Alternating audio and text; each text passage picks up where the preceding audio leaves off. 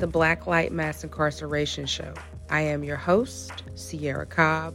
Blacklight Mass Incarceration Show is a space that is used to uplift the unheard voices of the criminal and social justice issues that many face today. Thank you for tuning in. I hope you enjoy.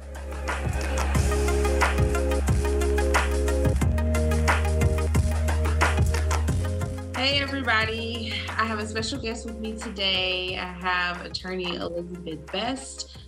She's an attorney out of South Carolina. And without further ado, I will let you continue to introduce yourself.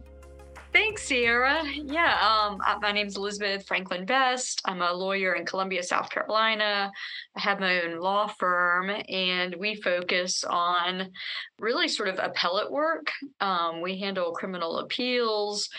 We do it for state inmates in South Carolina, but then we also handle a lot of federal appeals for South Carolina inmates, North Carolina, actually sort of throughout the United States. We do direct appeals, we do federal post-conviction, we do compassionate release petitions, and anything else that we can to try to get sentencing relief primarily. As you know, in the federal system, there are just sort of more creative ways to actually get sentencing relief, even if you can't get conviction relief.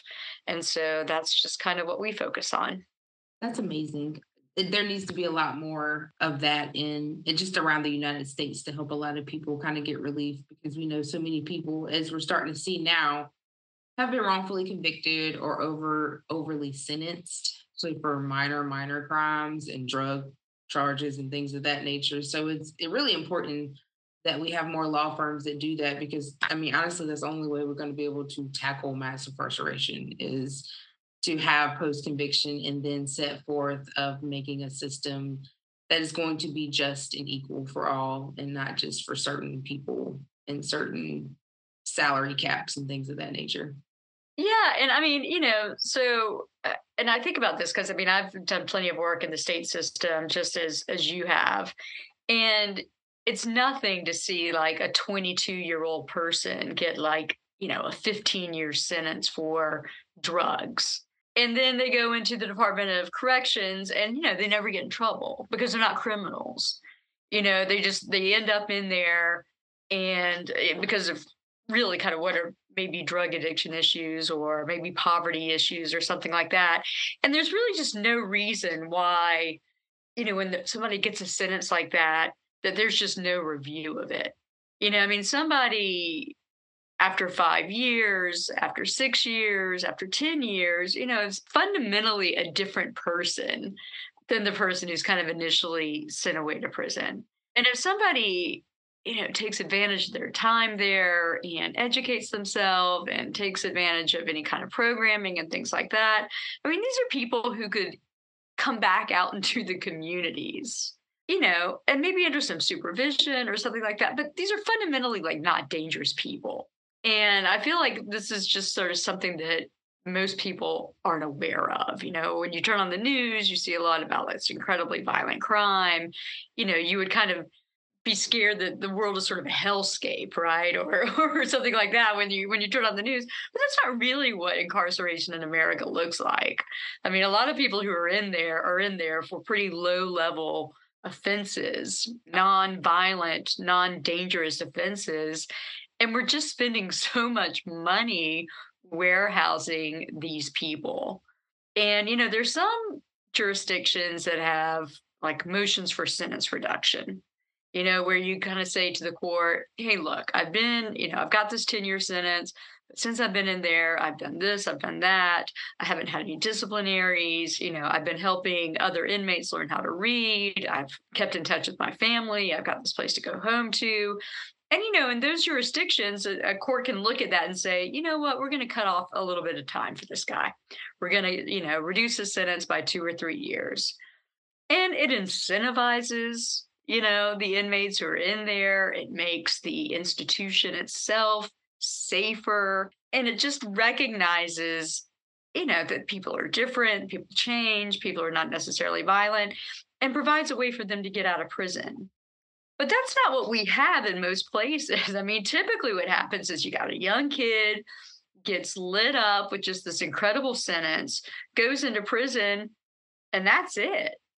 Yeah. And, they get out when they get out, if they get out, and it just, you know, it it just doesn't recognize, the humanity of the people who are in the system. It doesn't recognize the reality of who we're putting into the system.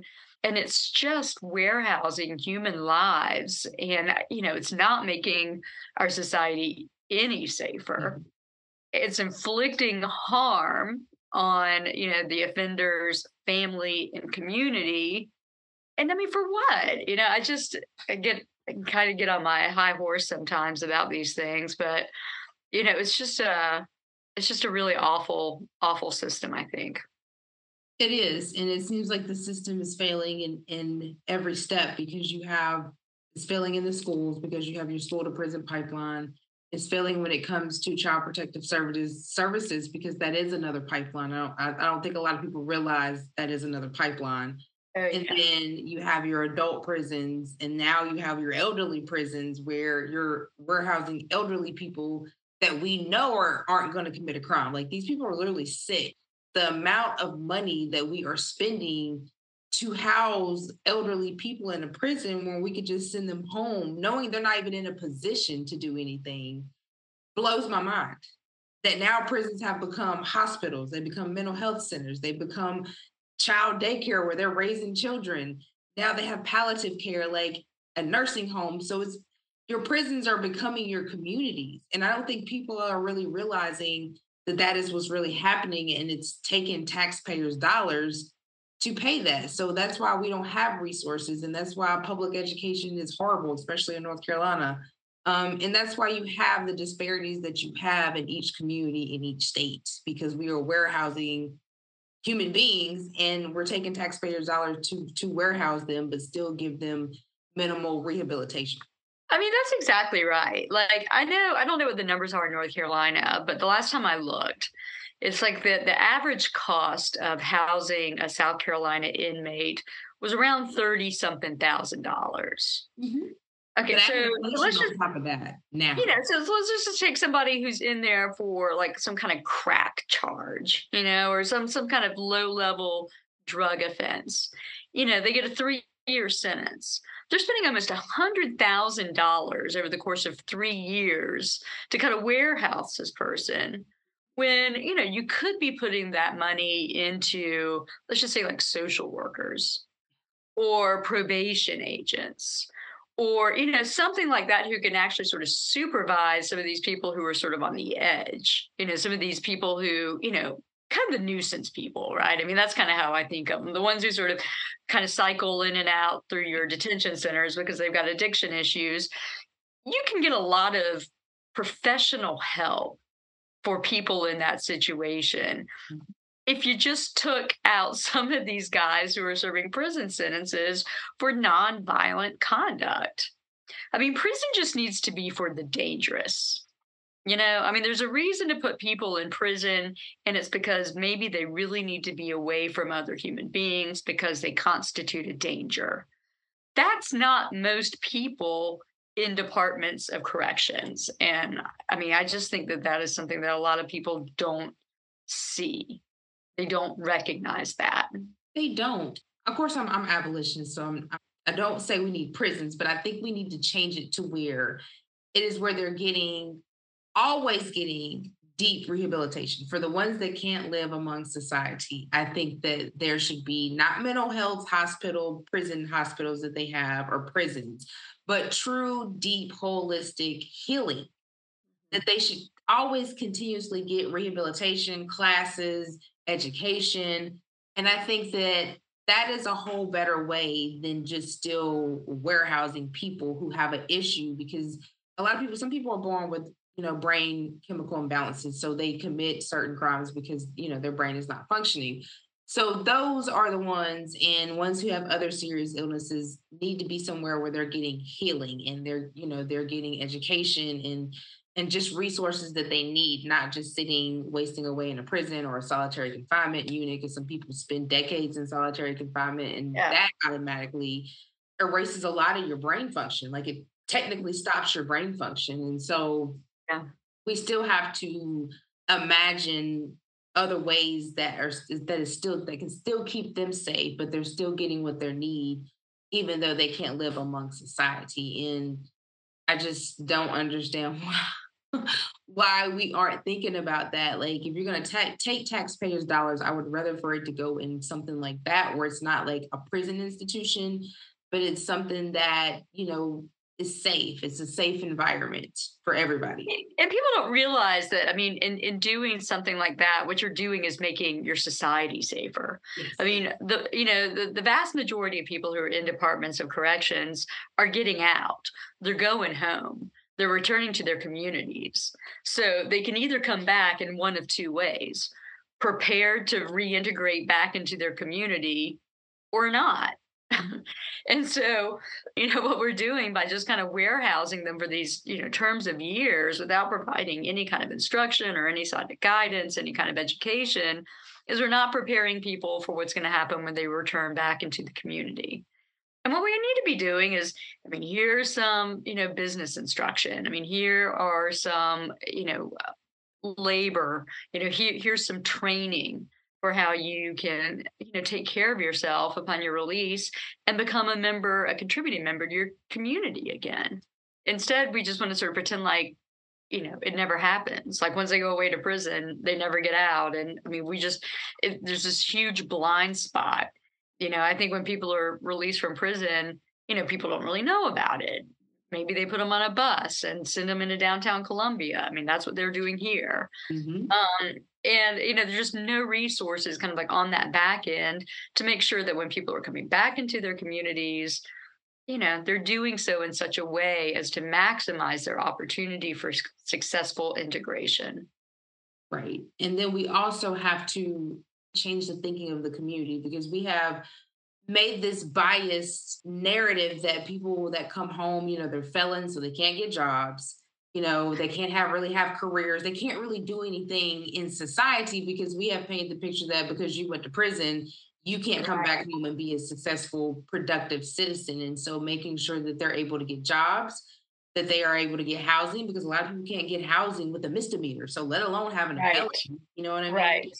So sometimes it's hard to get bank accounts, your ID, like just simple things that they Mhm. need. We shun them for going to prison and say, oh, well, you can't have rights to this and you can't have rights to that. You can't vote. You things of that nature. So we're still hurting them, because when they come back in the community, they have no support at all, because the community feels like, oh, well, you went to prison and you got this record, and we're Right. labeling them. And so they're Yeah. walking around with a label, and then they have to revert back to doing things that got them into prison. And then I hear so many people that have been there for so long and is so institutionalized that they don't even want to come back to society. Right. Where it has Right. them so long, they're like, oh, I don't, they don't even know how to handle the stress of decades of changing in a society, and you've been warehoused where everything's been the same for 20 or 30 years, besides maybe staff changing. You know what I'm saying?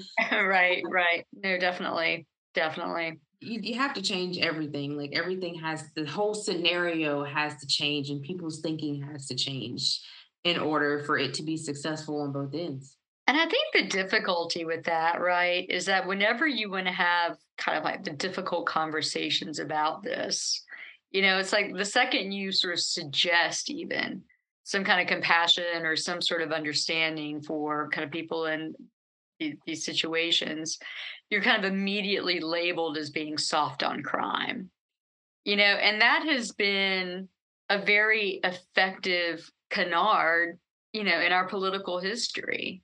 I mean, whenever you can sort of label the other person as being soft on crime, you lose your next election. And so, I don't know how you get somebody who's sort of brave enough who can kind of weather those sorts of attacks. And that's why, I try to be optimistic about it, but I don't think it's almost like the politicians are just incapable of really addressing the issues. They just lack the political will to do what really needs to be done. I mean, you just can't even have the conversations. But then you wonder, why is politics involved in people's lives in that extent, to say, well, you're not gonna be reelected as DA because you're soft on crime. Right. But your job is to protect everybody, not just the victims, but you also have a duty as a prosecutor to protect the rights of the person accused as well. So them automatically, most of them go, I'm not gonna say all of them, most of them go in with the mind of this person is guilty. They don't try to see the other side of, well, maybe, we just don't have enough evidence, or I just can't prove beyond a reasonable doubt that they committed this crime, or maybe they got caught up in something. They don't never think about the other possibilities. Just, they hone in on one person and that's it. So it's a lot of bias thinking on both ends. And even it could be on the end of your defense attorney. Sometimes they think that you're guilty. They just, go do a job. So Yeah. that has to change too. I don't think that politics, somebody getting elected, should be embedded for people's lives, because this is literally people's lives that you are playing with. You're giving people death sentences. You're giving people life without parole. You're now giving it to children. And so the thought that just throwing your humanization away into a box for these many of years, and just, I couldn't sleep at night. Like, as a DA, I don't see how they sleep. I don't. I really don't. No, I mean, I'm kind of the same way. And I mean, I've thought this throughout my career. It's like, as a criminal defense attorney, like I never have to worry that I'm on the wrong side. Right. I mean, if the system works, then a person who's guilty is going to, is going to kind of stay incarcerated, or is going to sort of stay being punished. But, if you're the prosecutor, right, I mean, you just have a different way of kind of going about it, right? I mean, you actually have to sort of make a decision that you feel like you're comfortable with, either somebody's guilty or not guilty. And I imagine at a certain point, I mean, you're a prosecutor, maybe you just sort of see everybody's being guilty. You got law enforcement coming to you who's convinced that this person's guilty. I mean, obviously prosecutors have the duty to kind of look beyond that and to really sort of exercise their judgment when deciding whether or not to go forward with charges against people. But I wouldn't be able to sleep at night. I mean, I would be tortured wondering if I got it wrong, and that's why, in some sense, I sleep better as a criminal defense attorney, because I do my job, and, I don't get guilty people off on technicalities, right? I mean, if I'm getting somebody out of prison, it's because the system screwed up.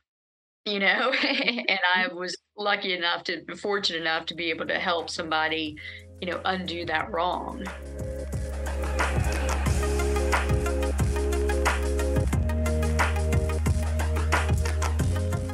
Hi, this is Jay Cobb, your host on Black Light Mass Incarceration Show.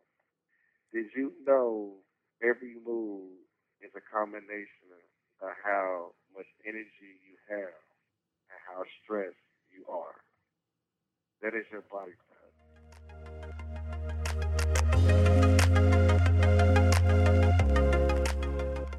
And that's really important. And I know that one of your areas of practice is ineffective of counsel, because not all the time that the state gets it wrong. Sometimes it's because your attorney didn't do his job up to par, or her. So can you tell us how attorney can be ineffective at times? Yeah, sure. I mean, there are tons. So let's talk about ineffective assistance of counsel. First of all, I think it's kind of important when you're talking about ineffective assistance of counsel that we're not necessarily talking about somebody who's like intentionally trying to sabotage their clients' cases. Right. It's like when we call somebody ineffective, I mean, there are a number of lawyers who kind of get, their back up against the wall and kind of take it personally, when, I mean, you really kind of shouldn't, because the truth of the matter is when you're dealing in the criminal justice system, especially the state system, the system is kind of designed so that you can't be effective. Right. I mean, they're kind of like too many cases going through the system. Not enough money coming in. Not enough money coming in. Like, it is really hard to do the job effectively. And I wish people just sort of acknowledge that. And if they're found ineffective, just say, hey, look, I had 300 cases on my docket sheet. I did 300 murder cases. Like, we're not talking about small cases. We're talking about they have like 200 to 300 murder cases, and we know those take 2 years, sometimes longer to even. Yeah. I mean, I think I told you this. It was like my first day as a licensed attorney in the state of South Carolina. I'll never forget it. It was May 24th of 2004. And I mean, I was handed my 250 serious felony cases and was told, have at it. And within 6 months, I was handling murder cases. So, I was college educated. I had a lot of enthusiasm. I was pretty smart, it's like, but I didn't know what I didn't know because I didn't have the experience. And so I'm sure I made mistakes, I mean, I'm sure I did, because how couldn't I have? It's like, I mean, how could I not have dropped the ball on some of those cases just given the circumstances I was in? Right. So, so when we talk about ineffective assistance of counsel, I just want to kind of get that out there, because when we're saying that somebody's ineffective, we're not saying that they are morally a bad human being. We're not saying that they're stupid. We're not, sort of saying that there's some, mental deficiency. What we're saying is that sometimes people make mistakes. Good people make mistakes. And so that's kind of what we focus on here. I mean, especially like when we're doing federal post-conviction work, and obviously at the state level, post-conviction work is really where you have an opportunity to kind of talk about ineffectiveness. But one thing that a lot of people don't understand, and this is a conversation I have with my clients quite a bit, it's not enough just to say that your lawyer is ineffective. You have to show what the outcome would have been if you had effective representation. So let's just say you've got a post-conviction hearing in North Carolina State Court. You can bring in the lawyer, the trial counsel, and say, isn't it true that you didn't call this guy's alibi witness? And he'll say, you're right, I couldn't find the alibi witness. Well, then you better have that alibi witness present at that hearing to testify. Because under Strickland v. Washington, you've got to prove not only that your counsel was ineffective, but that it mattered.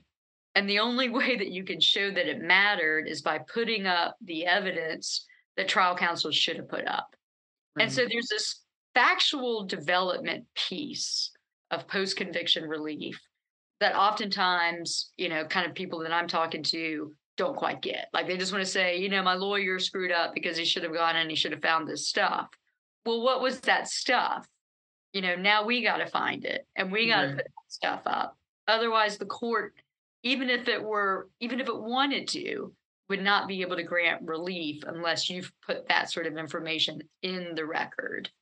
But so that's it. I mean, and the kinds of claims that we see most often in ineffective assistance of counsel cases are going to be failure to call an alibi witness. Like I see that all the time. And, that is such a failure to investigate kind of claim, right? I mean, if you are an attorney representing a client who is faced with these serious charges, you have an independent duty to investigate that case. You cannot just take the state's case and try to sort of tear it apart. You have to go out and do stuff. That would be discovery, right? Like if they actually went to go, so if they got the state's information and they saw the witness list and all the witnesses' statements, so they're supposed to go reinvestigate, which would mean go. And so that information would be in the discovery, right? Yeah, I mean, so, the way that it typically works, and I mean, I haven't practiced in North Carolina, but I've practiced elsewhere. And I mean, the way it typically works is that you file a motion and that compels the state to give you some discovery, right? I mean, so that's going to be kind of what their investigation is. They don't have to do it. There's no federal right, no constitutional right to discovery, but most states have sort of decided that, it keeps people from complaining too much if we just hand over some of these reports. Right.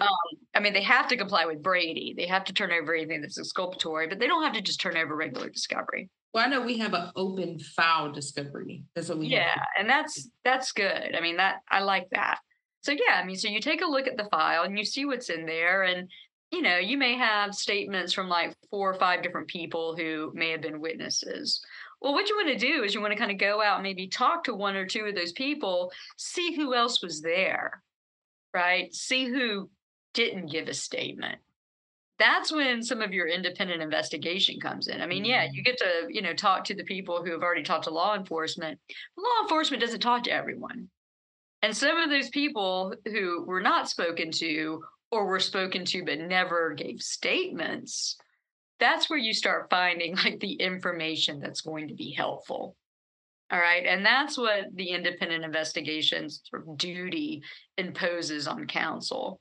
It's a lot. I mean, so this is why when we talk about, public defenders having 250 cases, we're talking about a lot of work. I mean, if you are going to, handle a serious case, it actually takes a lot of work. And it seems like our courts don't really recognize that. Our politicians don't recognize it. They just want us to kind of take the discovery from the state, look at it, walk into a courtroom, try to challenge it with some cross-examination, and call it a day. But at the end of the day, if you are relying on the state's case when you've got your own client, your client's going to be found guilty. There's a reason why your client was arrested. It's because their information makes it look like your guy's guilty. So if you want something that's going to show that your guy isn't guilty, you got to go and get it yourself. You do. And that is just something I've come to learn over the last 20 years. Yeah, you have to do your own investigation. You got to do your own investigation. Yeah. And so I was lucky that when I was working as a public defender, I worked at an office that really kind of understood that and impressed that upon us. And on Fridays, Friday afternoons, we would all kind of go out on crime scene investigations. That was just sort of a thing. Everyone was sort of cool to, once court was over, just sort of leave the office, go and do whatever investigation you needed to do. And you just learn a lot. Even if you just sort of drive through the area where an alleged crime is supposed to have happened and you just kind of conceptualize it and you see it, it impacts the way that you handle that case. But being a really good criminal defense attorney means, boots on the ground. You got to get out there. You can't sit behind your desk. No.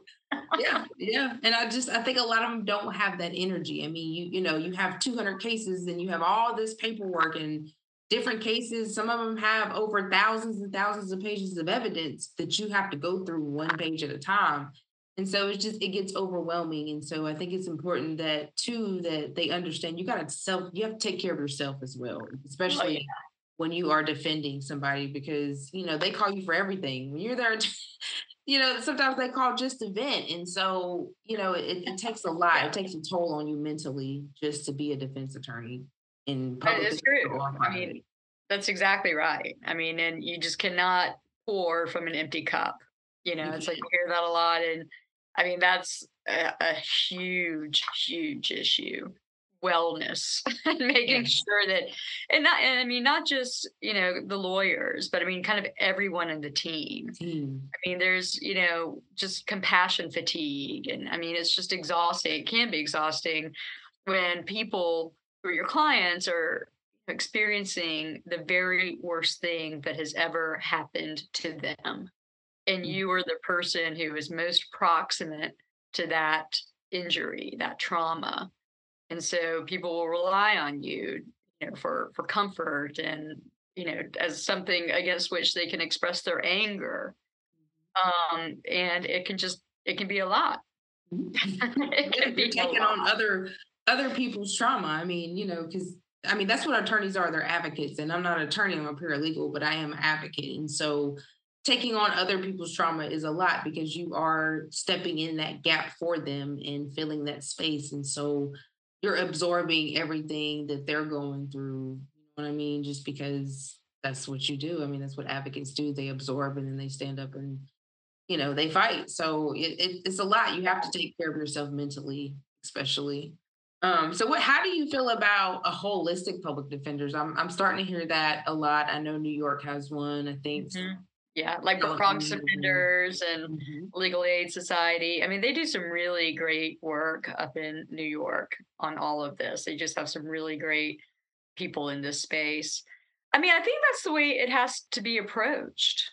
When you've got a client, a criminal defendant, they may have criminal charges, but oftentimes they've got issues because of poverty or because of mental health.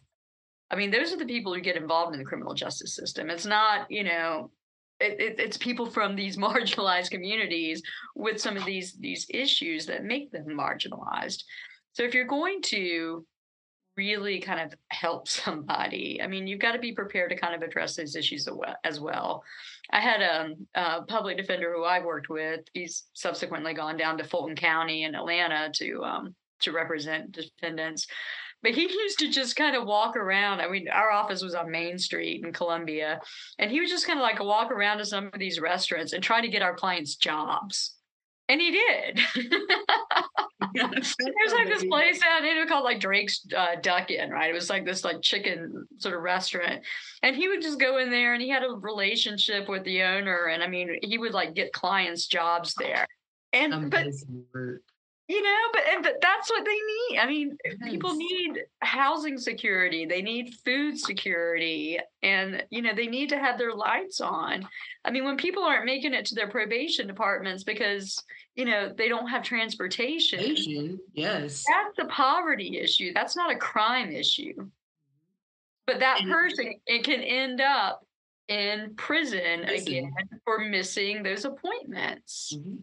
And sometimes you can't, it's not even the bus line. Because somebody will get on the bus. Well, there's some people who live in rural areas where you can't get to the bus or you have to get a ride just to get to the bus stop. And then the bus stops, I mean, they're not big. They're basically out in the open. So if it's raining, snowing, sleeting, hailing, whatever, you're going to get wet. And so it's just a lot that goes into it that I don't think that they understand. And so I think it's important. I don't know if South Carolina, but I know some counties here have diversion courts, which is starting to kind of ease the burden of the community and not have them just sitting in jail, because so many people lose their livelihood sitting in jail for a crime that they're being accused of, which in my opinion, America always says you're innocent until proven guilty. But if you're sitting in jail for months and months and sometimes years, how are you innocent? Yes, there's one guy now in Atlanta that's been in jail for 10 years and still. All that. There was an article on that just recently. I was like, what?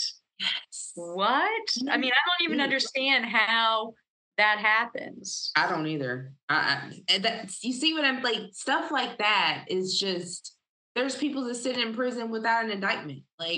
Well, in Mississippi, you're not even entitled to counsel until you've been indicted. So you've got people in Mississippi who are getting picked up on warrants, going to their detention centers, waiting to be indicted and disappearing.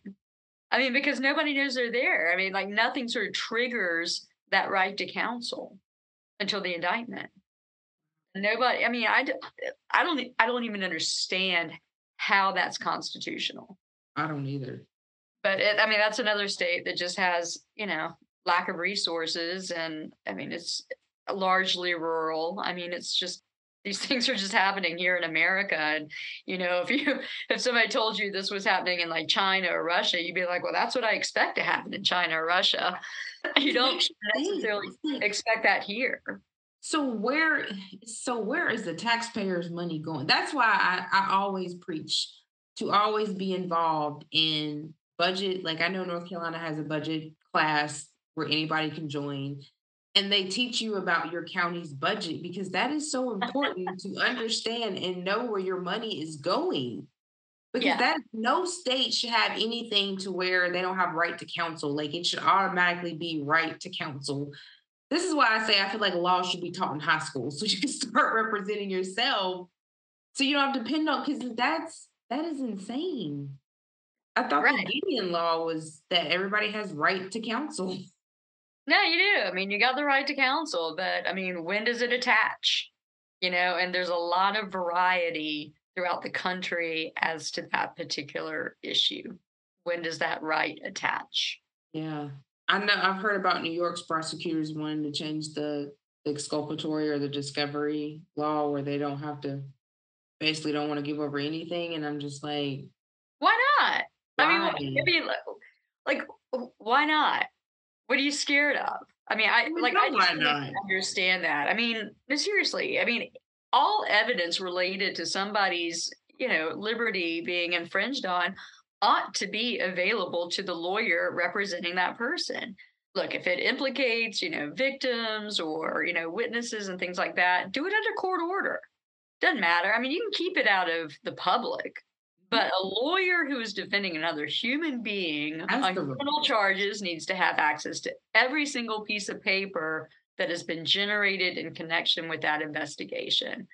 Full stop. I mean, I just don't even understand why everyone doesn't agree with that. If you don't agree with that, you're hiding stuff. I mean, just doesn't make sense. It doesn't. It's just, things seem like they're just going backwards. It's just, I don't understand. Like a lot of things. I mean, this is, we are living, I think, in the mean times. And there was a time, and it wasn't too long ago, where a lot of us really sort of felt like things were about to change. And we're going to change in a very good and significant way. Like, I really thought, I mean, I believe this. I thought the death penalty was going to end in America. I thought that once Hillary Clinton won the election, things were going to be different. There were going to be new justices on the United States Supreme Court, and we were going in a different direction. But instead, we are where we are. And I think a lot of it is because of just what has happened over the last 7 years. It's just been a lot of anger and hate and meanness that it's just hard to even imagine. And I mean, we just could have been in such a very different place than we are right now. Very, very different place. And now it's just time for those of us who are kind of in this space to, rally our troops and just kind of put our head down and kind of do the work we can and, win our small victories, right? I mean, I feel like we have greater chances of success winning in our, first level courts and our trial court levels. I mean, let's win where we can. Yeah. Because I don't think we're going to win in the United States Supreme Court for years. So it's just time to kind of win where you can. And that's kind of what, it's kind of what my firm is sort of focused on. I mean, let's try to eke out these wins in our district courts or in our circuit courts of appeal. I mean, let's just try to win where we can, because there are still some pretty favorable forums for people who are kind of advancing, the interest that we are. But it's going to be a while until things are going to be markedly better, I think. Yeah. And I always say it gets harder before it gets easier. So hopefully this is the hard part, and eventually we can get back to where, we can create a better system that is fair and just for all, because the system we have now seems like it don't care who you are. It's just going to throw you right up under that bus, and you're going to be incarcerated, and that is that. And so, well, when you look at what's happening out in Oklahoma with Richard Glossip's case, right? I mean, Oklahoma, this is where the Attorney General of Oklahoma has confessed error in a death penalty case, says that this conviction is unreliable. Please don't execute this man.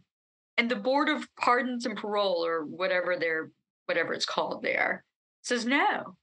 No. And then we're not giving him consent. No. We want to go ahead and put this person to death. And now, I saw that they just filed a petition for writ of certiorari up in the United States Supreme Court, pretty much saying, this is just I mean, you can't let this happen. So I'm really curious to see what the United States Supreme Court does. I mean, if they allow this execution to go forward, I mean, I just don't even know. I mean, they might. Remember the guy that executed 2 months ago? That he had innocent claims, like true, real innocent claims. They executed him anyway. They executed him anyway, but he did not have the Attorney General of his state also saying this is wrong. I mean, so I think that kind of sort of distinguishes it a little bit. I mean, I just can't even imagine how when the prosecution says this is a problem, we no longer stand behind this conviction.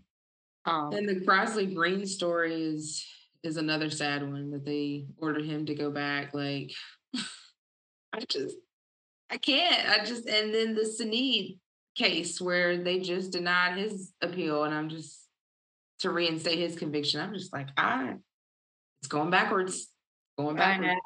I know, I know for sure. But I mean, there is cause for hope, right? I mean, one thing that is sort of continuing to be important is that more and more people are becoming aware of these issues. And it's probably a result of mass incarceration, right? I mean, it's like more people are being personally affected by what is happening. You know, it's no longer those people getting picked up by the police. I mean, it's your neighbor who's going to prison.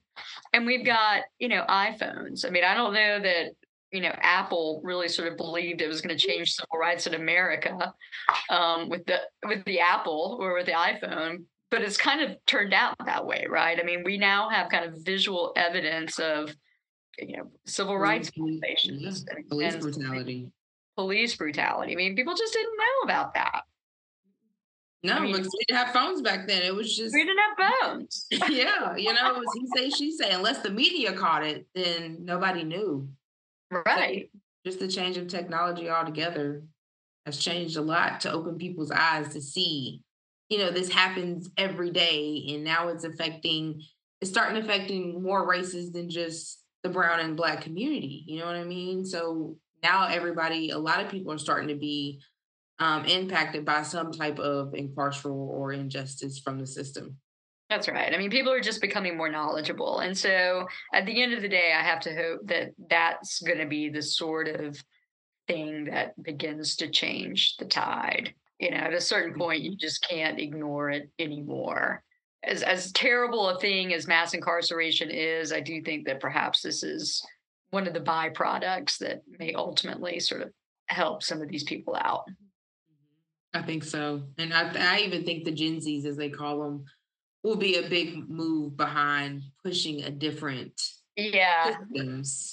I think that's right. They definitely, I've got a Gen Z kid, and I mean, they're definitely, certainly her little group are a lot more right on than I was. Yeah. I was going to say the same thing.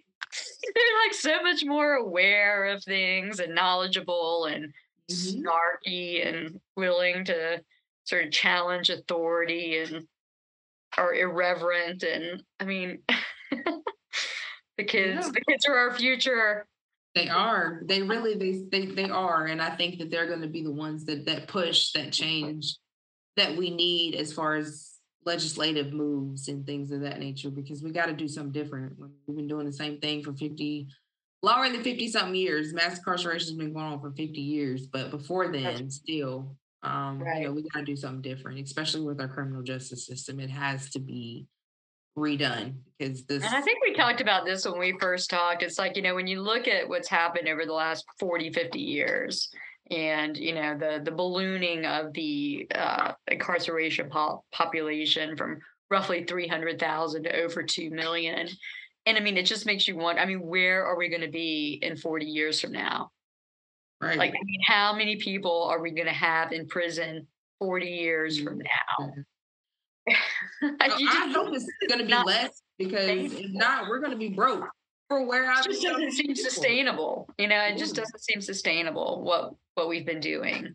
So I'm, I guess there's cause for some optimism, but it's just kind of hard. And this because you're proximate to these same stories. I mean, it's just kind of hard to, deal with human beings who are sort of trapped in this current system.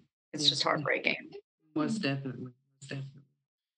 Well, Elizabeth, I appreciate this interview. It has been so insightful. Is there anything else that you want the audience to know? No, I just, I appreciate your having me on, and, I very much sort of appreciate your organization and what y'all are doing. So if you ever need, a friend in South Carolina, feel free just to give me a call, and I'll do what I can to help you guys out. I will. We appreciate that. We're trying to work hard to change things in North Carolina because, like I said, this land this legislative landscape has been on a roll. So, they just undone the unlock the vote that we had. So we got to try to figure out a game plan to advocate for that to be reversed, because I mean that's important, but we know why they didn't want them to vote. So just remember, you got to fill your cup so that you got it for others. Yeah, most definitely. That's what I'm gonna do. All right. Well, have a relaxing weekend at least. Thank you. Get back to it next week. So you take care. You too. Have a good one. So thank you again for tuning in. I hope you enjoyed today's show. Your host, Sierra Cobb. Take care.